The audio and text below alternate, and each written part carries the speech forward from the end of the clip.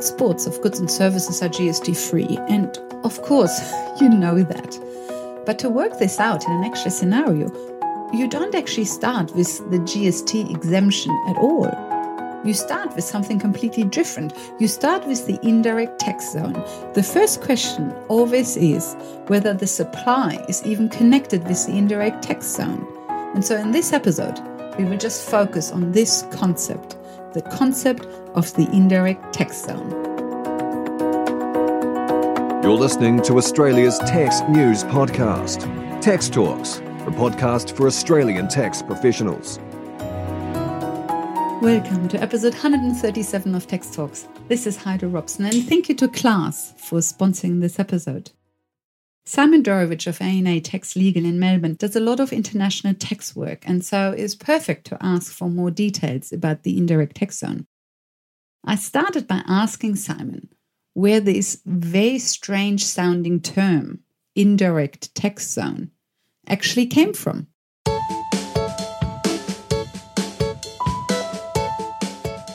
The legislation used to refer to a supply having to be connected with Australia, and then they changed that 1st of July 2015. So from the 1st of July 2015, Australia has been replaced with the indirect tax zone. And basically you go to the definition or the meaning of Australia in the Income Tax Assessment Act, which talks about the mainland and states and territories, and Tasmania, of course. Yeah, they count. The definition says, it includes these external territories in Norfolk Island, Christmas Island, Cocos and Keeling Islands, and it also talks about how it includes an offshore area for the purposes of the Offshore Petroleum and Greenhouse Gas Storage Act. So I'm guessing that's like oil rigs and gas rigs and things like that, and also the Joint Petroleum Development Area within the meaning of the Petroleum Timor Sea Treaty Act.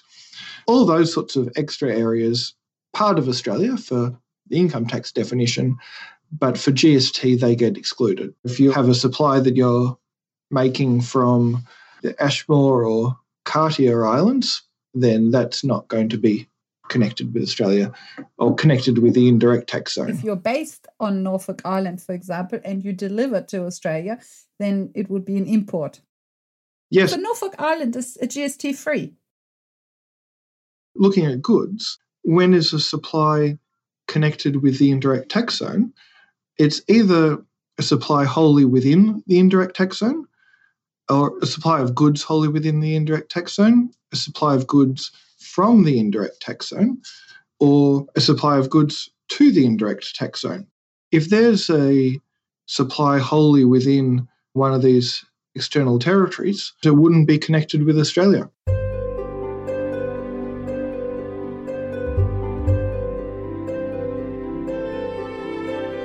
There is one exception, or possibly more, but one comes to mind, that there's some special reverse charge rules in subdivision 84A, and that deals with the situation where even though the supply isn't connected with Australia, it is still a taxable supply. And in that case, not the supplier that pays the GST, but rather the recipient. But that's just one exception. But generally speaking, if your supply isn't connected with the indirect tax zone, then you're not making a taxable supply.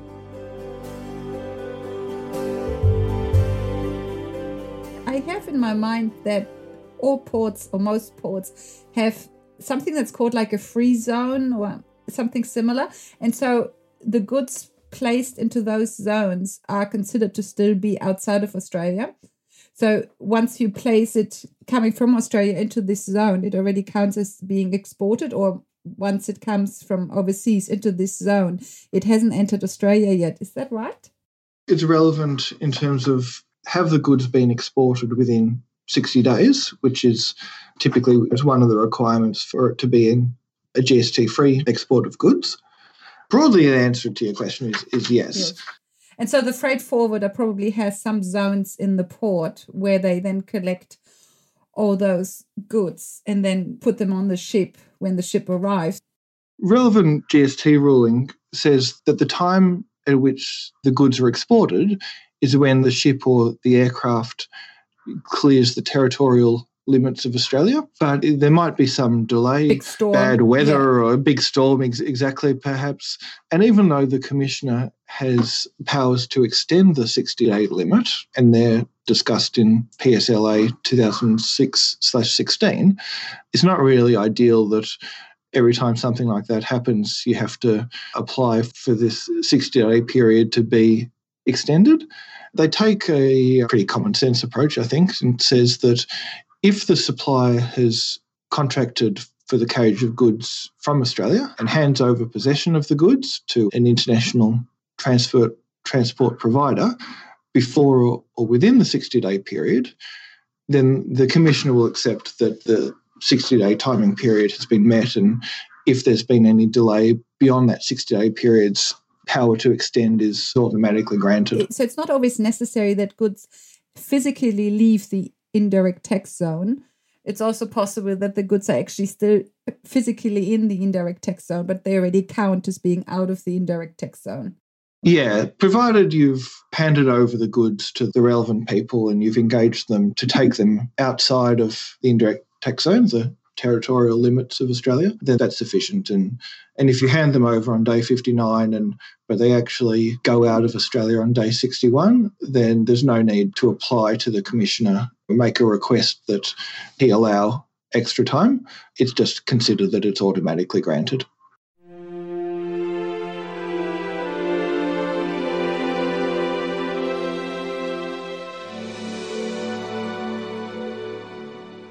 Oh, one thing I didn't add before is that, and I think you mentioned it in one of your questions, was that when we're talking about whether or not a supply is connected with the indirect tax zone, is that you can have you're right in saying that a supply can be partially connected. In the context of supply that's only goods, it's a bit difficult to see either it is or it isn't taken outside of Australia, or it's a bit hard to see how something could be partially connected. But you can, of course, have a supply that is made up of partly goods and partly perhaps something in services or intangibles. And in that case, it could be partly connected and partly not connected.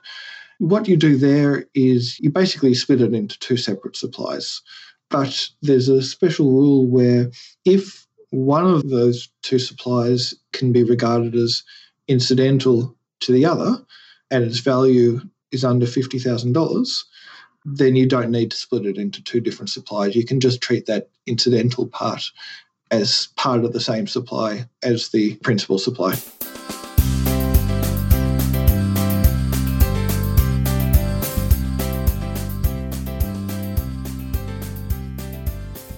For goods to be connected with the indirect tax zone, jumping back to the very start when we said we don't even need to worry about whether something is an export, we first need to see whether it's actually an indirect tax zone.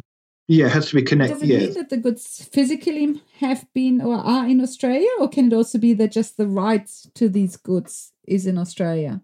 Is an export always a physical supply of goods, or can it also be just the right? Although then we don't have goods anymore, isn't it? If it's the right to goods, then we're talking about intangibles that are covered by a different rule, correct? Yeah, that's right. So if we were talking about the rights, then we would be talking about the third topic, that is anything else. The first one was goods, the second one was real property, and then the third one is anything else. So the rights to goods would be covered by the anything else rules. So that means to apply the goods rules, the goods must actually physically be in Australia at some stage. That's right. So they need to be physically delivered or made available within the indirect tax zone, or they need to be physically removed from the indirect tax zone. But if you're talking about a supply of rights over goods, then there are different rules that apply.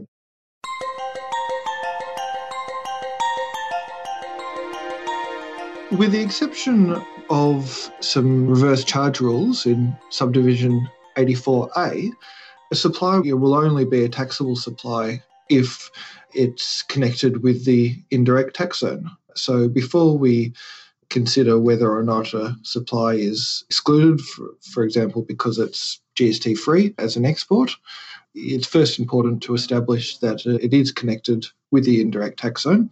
So that's something that will come up repeatedly in the next few episodes as we talk about exports of goods and services.